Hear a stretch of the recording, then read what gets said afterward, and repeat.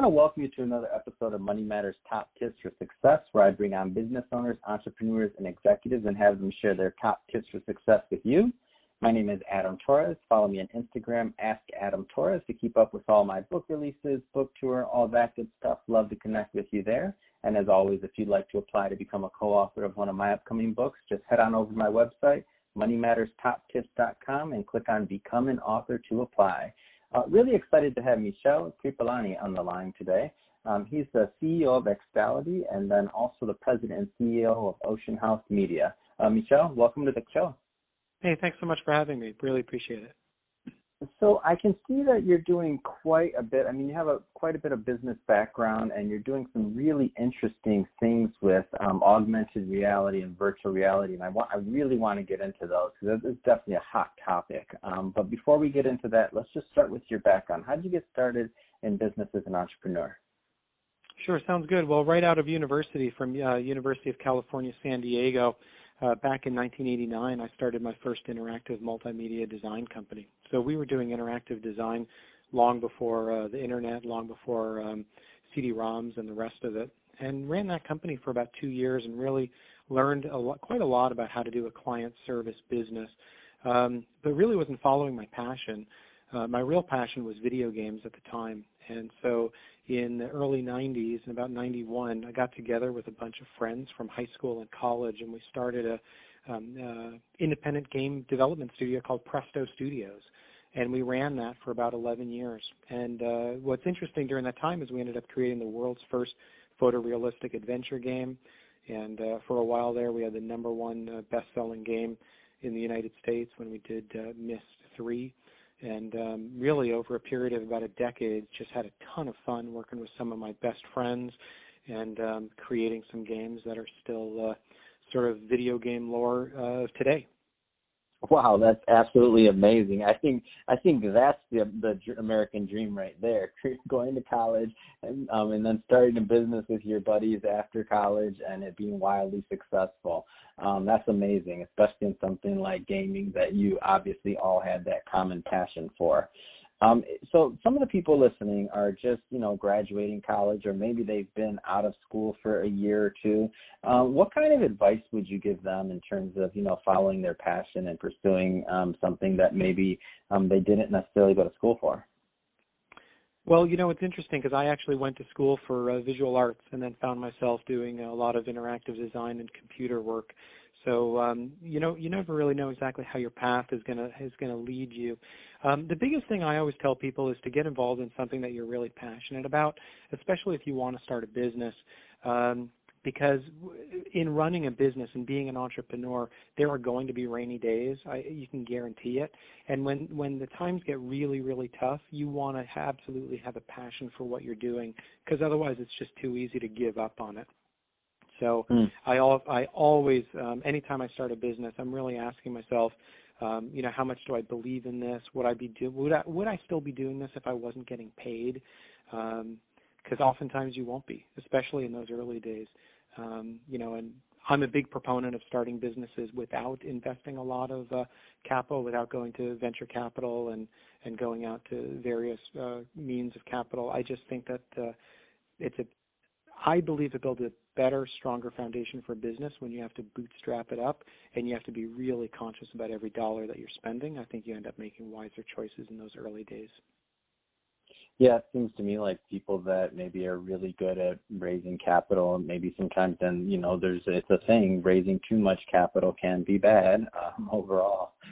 Just having that bigger purse to pull from to spend on things or to be sold things by vendors that you think are going to change the bottom line. If they don't, then you find yourself just with a burn rate out of control and not making exactly what you wanted coming in.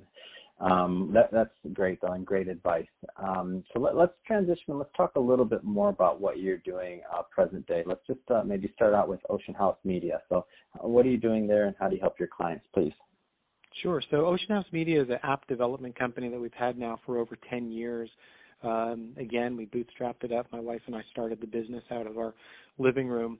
And what we do with Ocean House is we've developed 600 apps over the last 10 years. The model has been to license content in, so we're official license partner of Dr. Seuss, and a lot of other kids brands and a lot of other self-help and metaphysical brands, we take that content, we generate apps, and we become basically a digital publisher of that work. So if you know anyone, or if you have kids in your life, if you've ever seen a child learning how to read using Cat in the Hat on an iPad, that would be work that we've done, and basically repeat that out times 600. And that's how we built Ocean House Media, and we're very proud. In 2013, it was the 114th fastest growing private company in the U.S.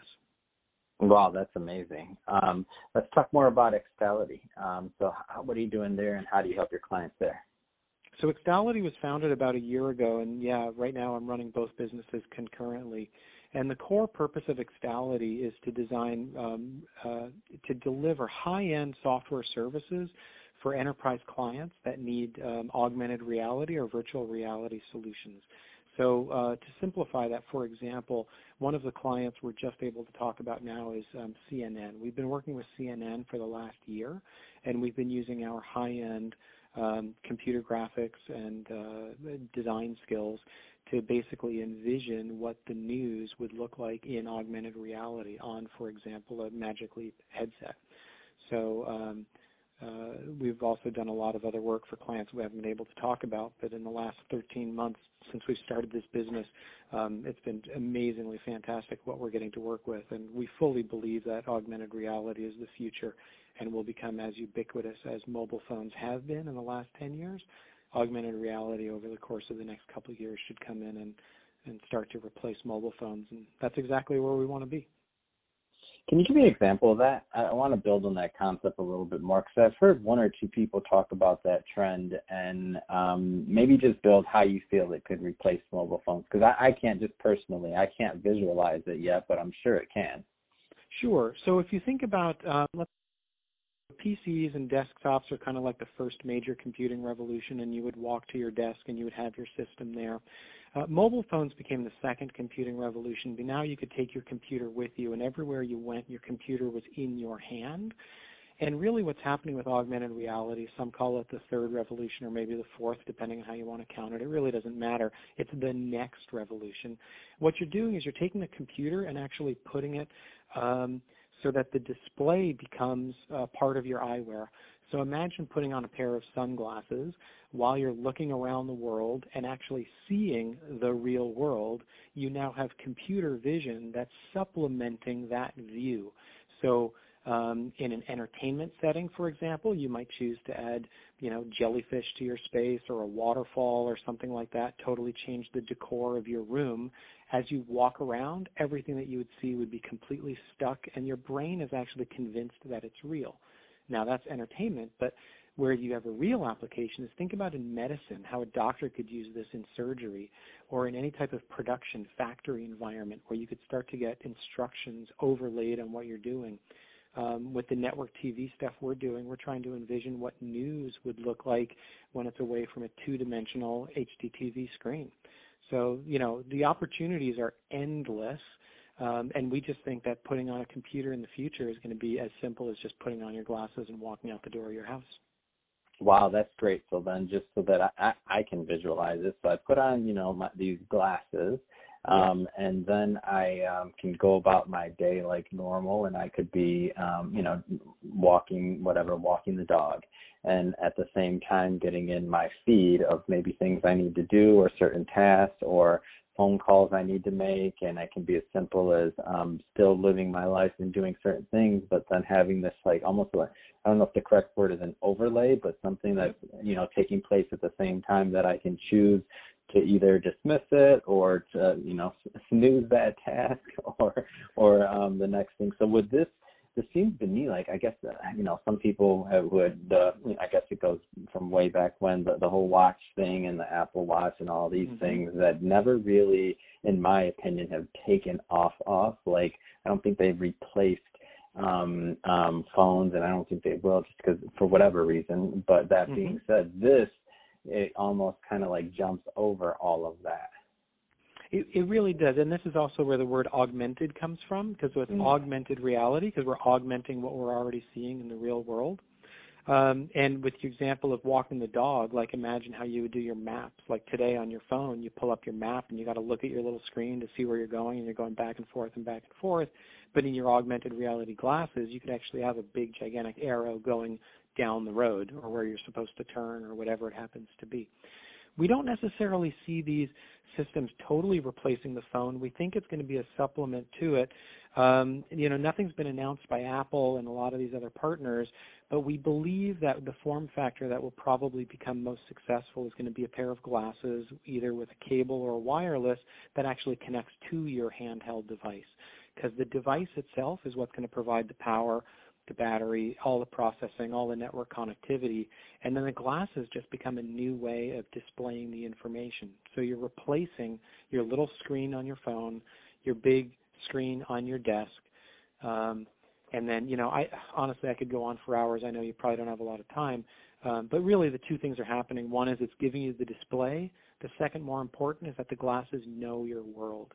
It knows the 3D geometry, and then it's able to resolve the two. That's a whole separate hours-long conversation. I'm excited. It blows your mind. You have me all excited. I just want I'll stay on as long as you like.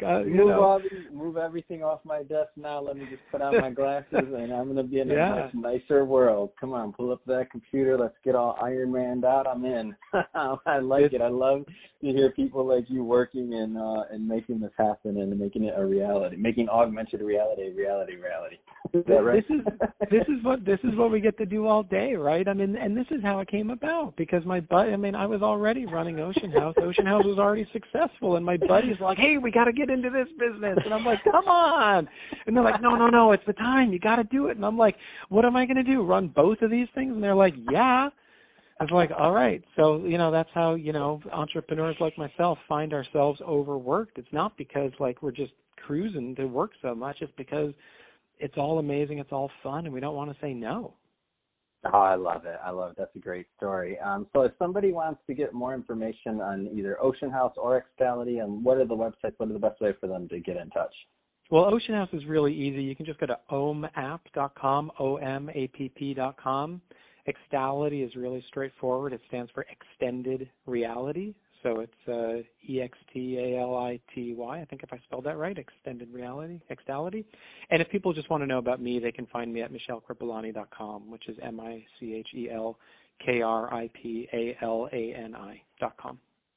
All right, Michel. Well, hey, I really appreciate you coming on the show today. And to the listeners, thank you as always for tuning in. Don't forget to subscribe, write reviews, all that good stuff we do to support podcasts. Really appreciate it.